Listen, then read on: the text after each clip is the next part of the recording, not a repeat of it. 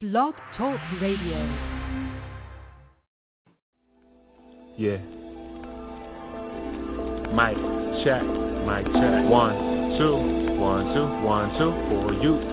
Yeah. You know what I'm saying? Word up. It's that biblical theology study of the person of God, attributes. God's word is like a breeze in the tropics, and Jesus got the keys to the cockpit. He's the king, the priest, and the prophet, so please watch as we proceed with the topic. And that's biblical theology. That phrase alone, they give some people allergies. They say it's not practical enough. Just give me Jesus, that will be enough. That seems plausible and logical. Nobody wants to be all cold and theological. But being a theologian's not optional, cause when you talk about Christ, you're saying something doctrinal. Either it accurately portrays his majesty, or it's a travesty, or worse, blasphemy. You can do a global search. This mark is crucial to the health of a local church. The Christian life is a difficult odyssey. The faithful are a statistical anomaly. The enemy wants to trick us hypnotically.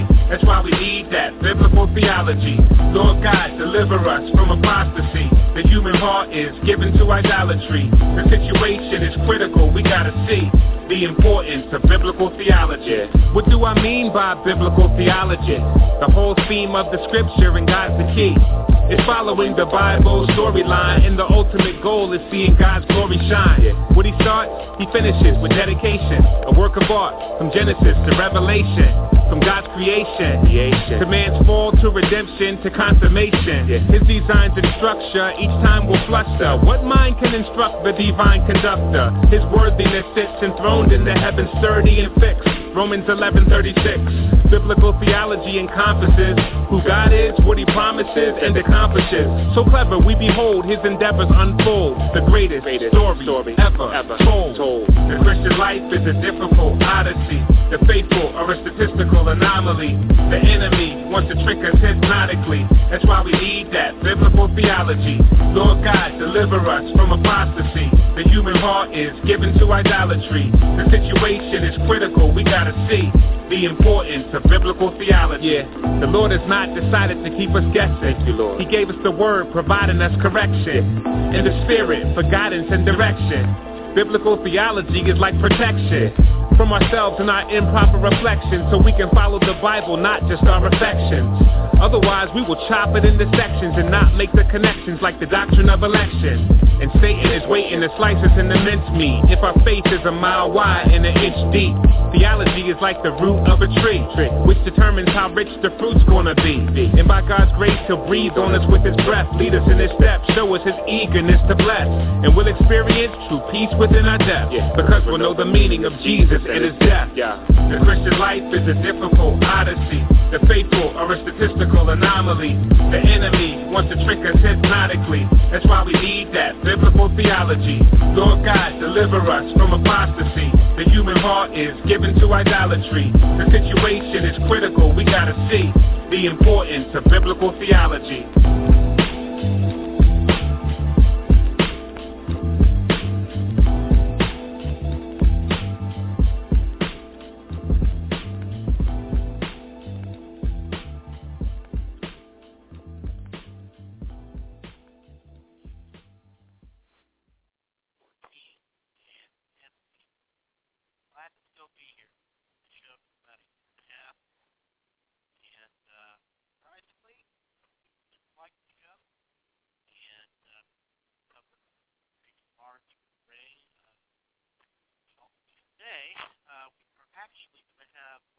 Quite a show.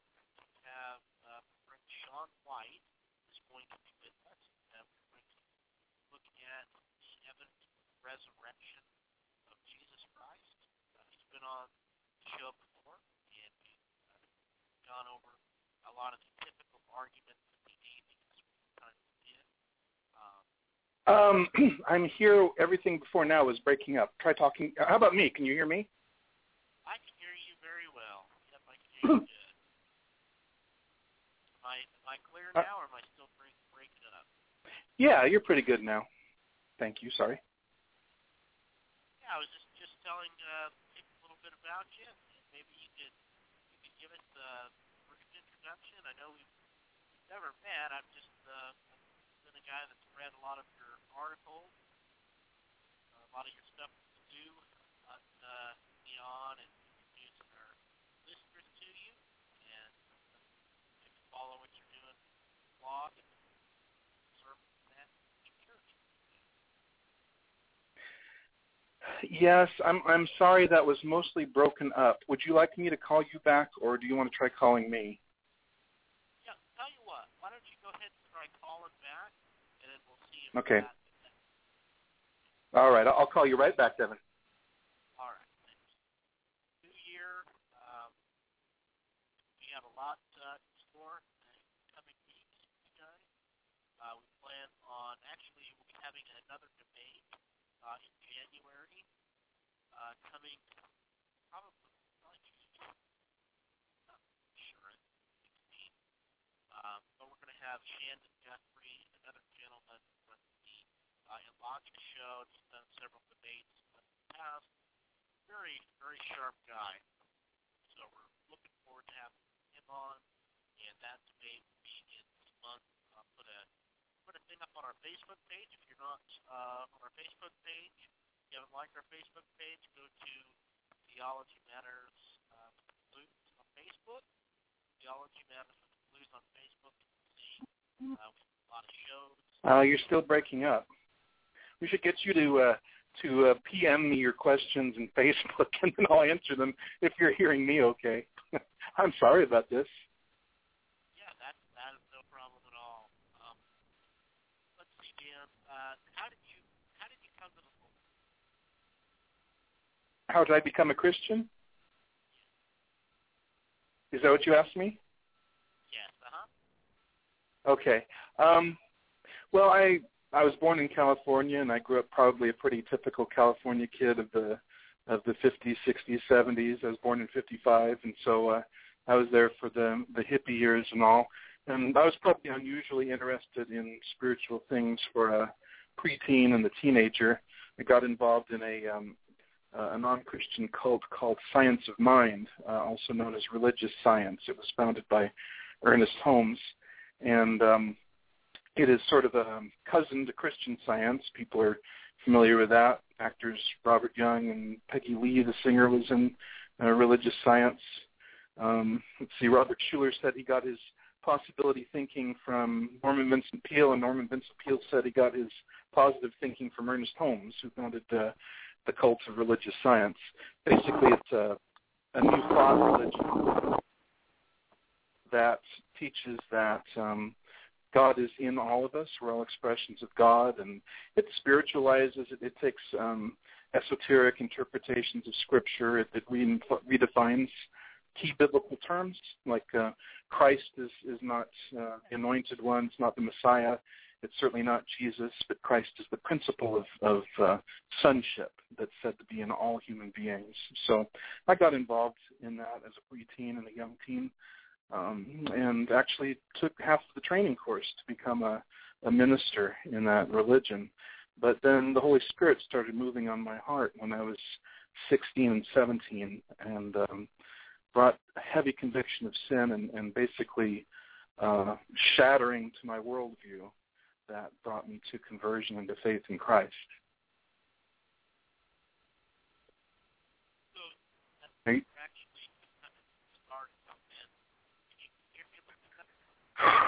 No, you're like you're standing across a football field, and I'm hearing about every third word.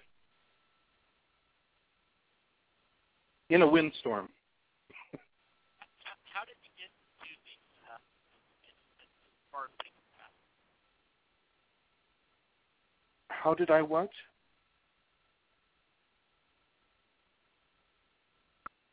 Okay, how did I get into being a pastor? Well, the Lord saved me in February of 1973, and by the Holy Spirit bringing to me just the shattering realization that everything that I thought rested on myself, that I had created God in my image. I basically had a universe that was centered around me, and the Holy Spirit convicted me of sin in just an absolutely comprehensive way that brought me shattered into my knees and crying out to him to show me how to know him on his own terms. So in February of of 1973, I heard the gospel. I should say, well, I'd heard the gospel many times, of course, but this was the time that the Holy Spirit brought it across to me in power and in conviction. It was what we call the effectual call of regeneration. And God opened my eyes and showed me my need of Christ. I heard Christ preached in Van Nuys in California, and just came running to Christ for salvation, to be my Lord and Savior. And it was an upheaval of my whole way of looking at everything. That's reflected in my book, The World-Tilting Gospel. The gospel is not just a matter of adjusting a couple of opinions or a couple of viewpoints, but it is an absolute radical redoing of how we look at God, the universe, ourselves, others, things, everything. So on conversion, I was gripped with this need to know the Word of God, and a desire to do the Word of God, and a desire to make the Word of God known.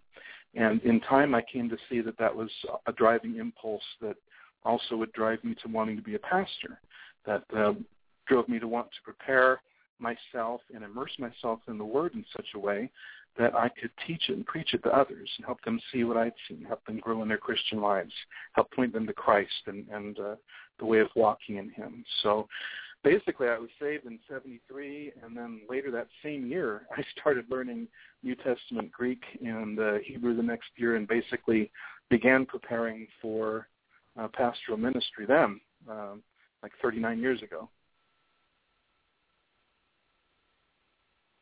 You typed me a question in Facebook. If you'd like to type me a series of questions or interactions, I could just read those because I'm not even hearing you. How did I get into blogging? I think it was Hugh Hewitt, actually. I listened to him on the way home from work, and he talked about this new thing, blogging. It was a way of communicating. And I've been looking for effective ways of getting the Word of God out. I've been in chat groups, chat rooms, discussion groups, mailing lists, various things where I've been like with Babylon 5 viewers and others, and in each place where I was trying to bring the gospel as well there. And he talked about blogging, so I looked into it, and somebody I knew put me onto this guy named Phil Johnson, who had this blog called Pyromaniacs. And I'd heard of Phil, but I didn't really read him much. So I went to Pyromaniac, and I just found that he was putting things so clearly and so well. He had such a clear view and such an excellent, accessible way to express things. I'd comment on his blog, and I'd blog on mine, and he'd comment on mine, and kind of go back and forth.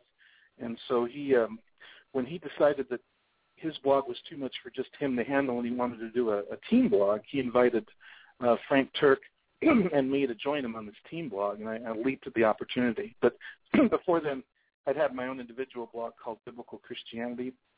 I had a webpage that's still up, bibchr.com, the Biblical Christianity webpage. You might be interested. I got something there called Why I Am Still a Christian and How Can I Know God. Basically, the first one I mentioned was an apologetic attempt to, I'm a presuppositionist, and I try to, I found that presuppositionists tend not to speak very evangelistically. They tend to talk to one another. At least that was the case when I wrote this. So I tried to write something addressed to unbelievers, to reach out with a presentation of why the Christian faith is a necessity. So got into blogging, in short, as a way of getting the word out. Oh, boy. You ask, how do I see the state of evangelicalism in America?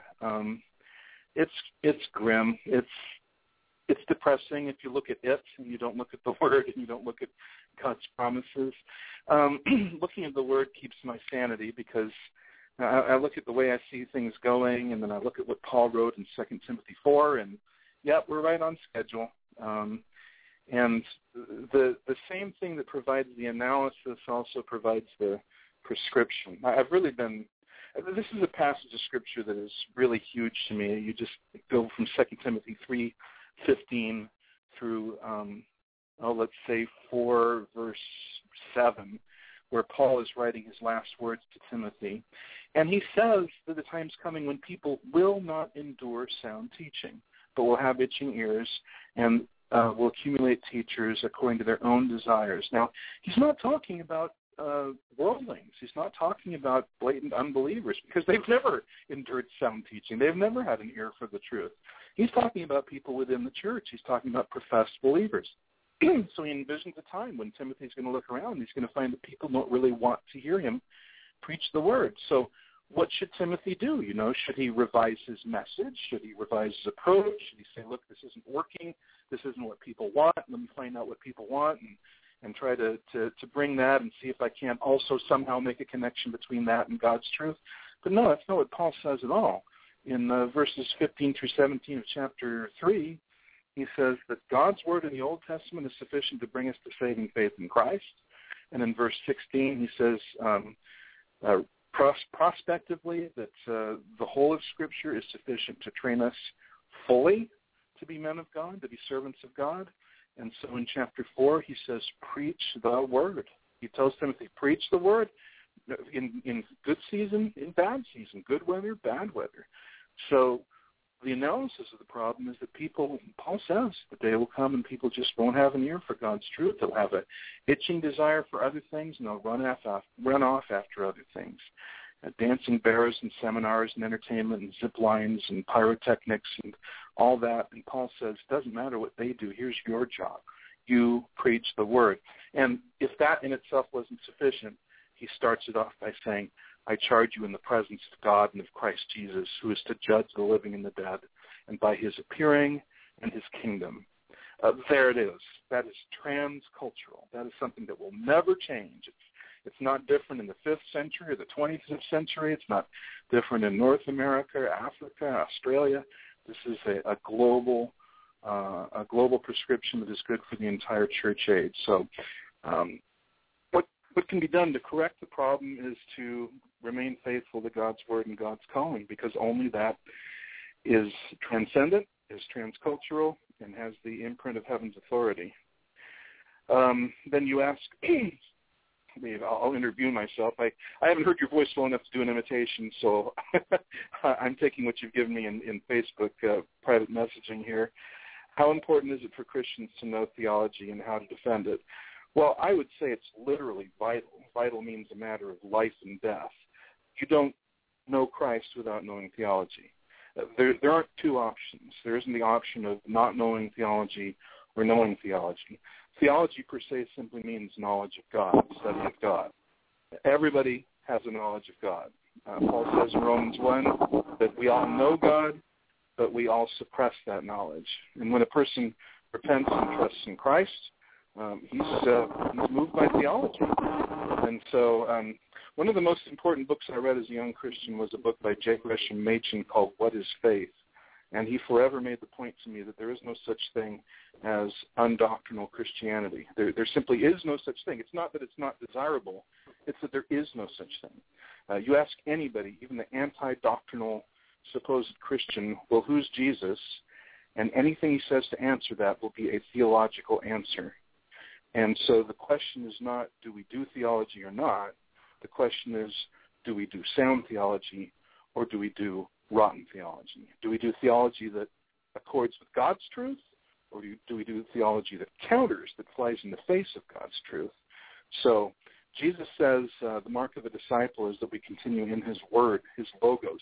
And that word logos, that's a rich word. I mean, it does mean the unit of speech, but it also conveys the meaning that the unit of speech communicates. Jesus means we continue in his word, in his doctrine, in his teaching, John 8:31 and 32. So he says, if you continue in my word, you're truly my disciples, and you'll know the truth, and the truth will set you free. And Jesus says in John 15, if you abide in me and my words abide in you. His words are the vehicle of his indwellingness. The word of God is the means of God communicating his presence to us. And it's that word that teaches us theology. So I could rephrase your question. How important is it for a Christian to know God? Because you answered that question, and you answered the question, how important is it for Christians to know theology? So is it important to know God? Yeah, I think it's life and death. So is it important to know theology? Absolutely. Good theology, biblical theology. You ask any advice for young pastors or pastors in training. Absolutely. I got truckloads of advice, but let me try to boil it down. My material advice would be, oh boy, that's a really good question. It's hard to know where to start. It's a target-rich environment. In terms of heart, I'm taken back to something that the fellow who first taught me said. He used to say, if you could do anything else happily, do that. So that's kind of a bit of advice, because being a pastor, being a faithful pastor, is not easy, and it takes. I don't thereby mean to pat myself on the back. I just mean it's a hard endeavor. It's a hard aim to take, and it takes all of you. So I taught in seminary some, and saw lots of people there who just should not be there. They just should not have been there. They did not have the heart of it. They wanted to find an easy way to have a nice big church and be popular. That's not pastoral ministry. So pastoral ministry involves teaching the Word of God, and you've just got to face, before you take your first class in seminary, that the Word of God was not written in English. It was written in Hebrew. It was written in Greek, a few chapters in Aramaic. So if you want to be an authority on the Word of God, and that's what a pastor is, you have got to make up your mind that you can be friends for life with Hebrew and Greek. Start now, end when you die. And that really is my heartfelt advice. I mean, don't think that there's different tracks for being a pastor. A pastor should immerse himself in the biblical text, and that those texts, if you believe in verbal plenary inspiration, those texts were written in Hebrew and in Greek. So you want to teach the Word of God, learn Hebrew, learn Greek. Don't think of it as an extra any more than you want a doctor to think of basic anatomy as an extra. That's not an extra. It's part of the job. It's part of the calling.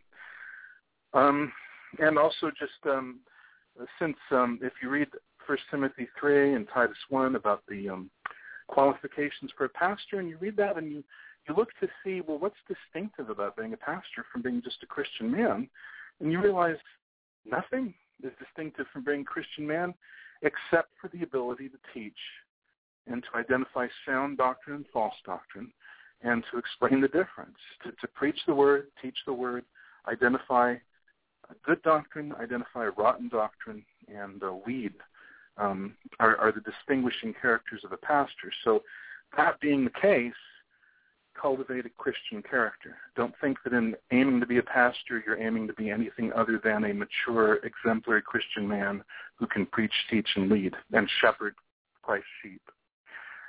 You ask, for those who go and visit your church, what can they expect? Well, in terms of me, they expect to see a guy trying to do what I just said pastors should do.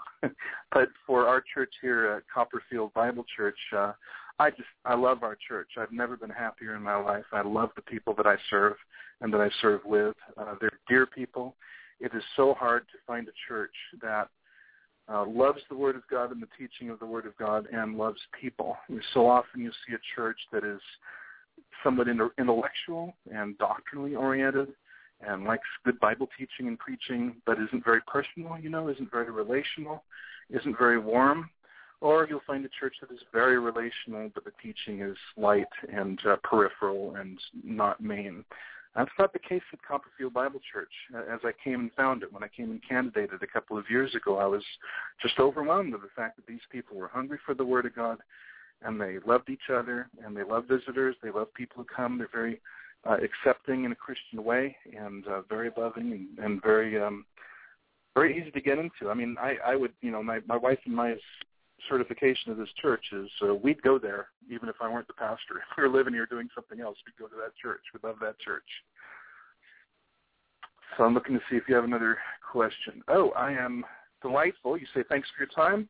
You'd love to have me back. I would love to come back.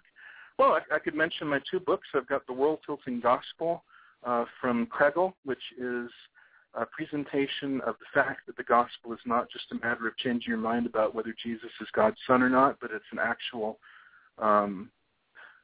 upheaval of worldview. It's a clash of worldview. That becoming a Christian is a transformational thing. It's a paradigm shift. So that book basically starts at the start in terms of how to view the world, shows the gospel, goes through the major truths of the gospel, and also begins showing how those truths apply for Christian living. biblical theology professors like David Murray and others have said that it's a biblical theology for the rest of us. It's very accessible, and yet there's a whole lot of content there.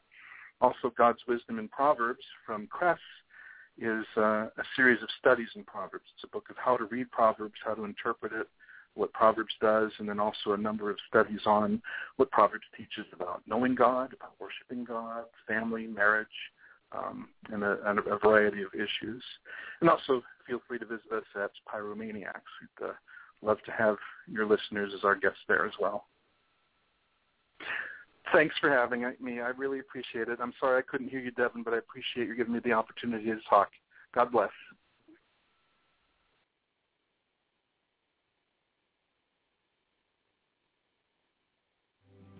But God demonstrates his own love towards us in that while we were yet sinners, Christ died for us. Much more then, having now been justified by his blood, we shall be saved from the wrath of God through him. The word justified means that you and I stand before God acceptable, spotless, pure, and without sin. That God looks at us and says, there is no sin in that man. There is no sin in that woman. That he looks at us and we are now just in his sight. So all the blasphemy that we've done by choosing stuff over God, all the blasphemy that we've lived in by saying my way is better than God, all the blatant sin of saying creation is better than God is removed, and God sees us as just. Much more then, having now been justified by his blood. This is great news. Nothing about your effort in that text at all. Nothing about your might, your religious stamina, your morality, your cleaning yourself up. You have been justified by an act of God. Bottom line, you have not earned right standing in front of God by your effort or your cleaning up of your life. We have been made pure, standing blameless in front of God, not because of any kind of religious or moral pursuit, but because Christ died. And in his death, he absorbed all of God's wrath for you and I. And that's why the Bible says that for the children of God, we are not appointed to suffer wrath. Because the wrath bestowed upon you and I was absorbed by Christ's death. All right. Welcome back to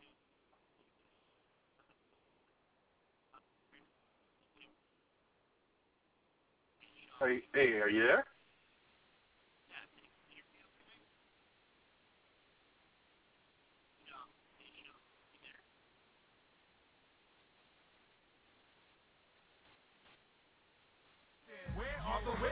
Where are the Spurgeons? Preach the word.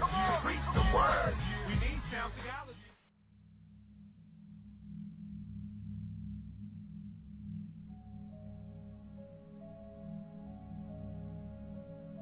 It must not be forgotten that religious controversy is inevitable, where living faith in definite truth dwells side by side with error and evil. And preachers may remember that controversial preaching is full of power and full of interest. This is to say that the Reformers did not maintain the status quo in the church. When they expounded the Scriptures, they rocked the boat. They created waves. And the safest way to have a nice little ministry is just preach certain portions of the Bible and overlook other portions. But if you start in chapter 1, verse 1, and your commitment is to preach through entire books of the Bible, verse by verse, and not neglect any doctrine that is set forth in the text, rest assured, controversy will result. Every true revival is born in controversy. and leads to more controversy. That has been true, he said, ever since our Lord said that He did not come to bring peace upon the earth, but a sword. I would remind us all that the Word of God is the sword of the Spirit. And we must take every thought captive to the obedience of Christ, and the preaching of the Reformation that brought down the strongholds of the day was the preaching of the Word of God, and it was controversial preaching. If you come back to the Bible and a resurgence in inerrancy, it will always lead to a resurgence of Reformed theology. Because Reformed theology is nothing more, nothing less than the sum and the substance of the pure teaching of the Word of God. If one desires not to have a controversial ministry, then don't preach the Bible. But if you do preach the Bible, you will preach the doctrines of grace. God will use it to the bestowing of blessing upon His church and upon His people, and it sets in right motion everything that is right in the church. The doctrines of grace purify our worship. It purifies our fellowship. It purifies our own spiritual lives. It sets in motion our ministries. It purifies our evangelism. It inflames our missions. This was part of the epicenter of the shock of the Reformation that was unleashed upon Europe and sent its earthquake effects across the Atlantic to reverberate here in the colonies of America. This is the preaching of the Reformation.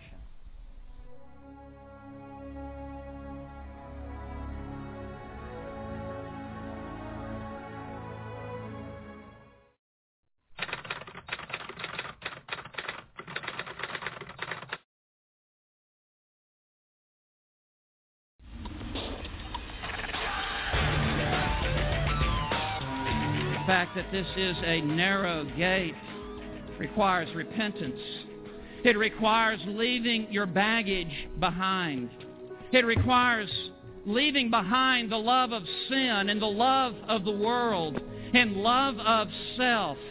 As Jesus said, if any man shall come after me, he must deny himself and take up a cross and follow after me. There is no way to come through this narrow gate except you strip down and strip away all self-sufficiency and all self-righteousness, and you humble yourself and you come as a little child into the kingdom of heaven. And it is a narrow gate whereby you can only come one at a time. You can't come in a group. You're going to have to peel off from the group. You're going to have to break from the pack. You're going to have to break even from your family and come one at a time to the Lord Jesus Christ. He is calling everyone under the sound of His invitation to leave where they are and to leave what they are and to come immediately to Him and to enter through the narrow gate. You need to know that the gospel is a command. And you will either live in obedience or disobedience to this Christ who is calling you to enter through the narrow gate. And to fail to respond to this gospel is to commit the greatest sin under heaven. It is to trample underfoot the precious blood of the Lord Jesus Christ. And it is to insult the Spirit of grace, who would be convicting. To say no to the gospel of Christ is to commit the greatest sin.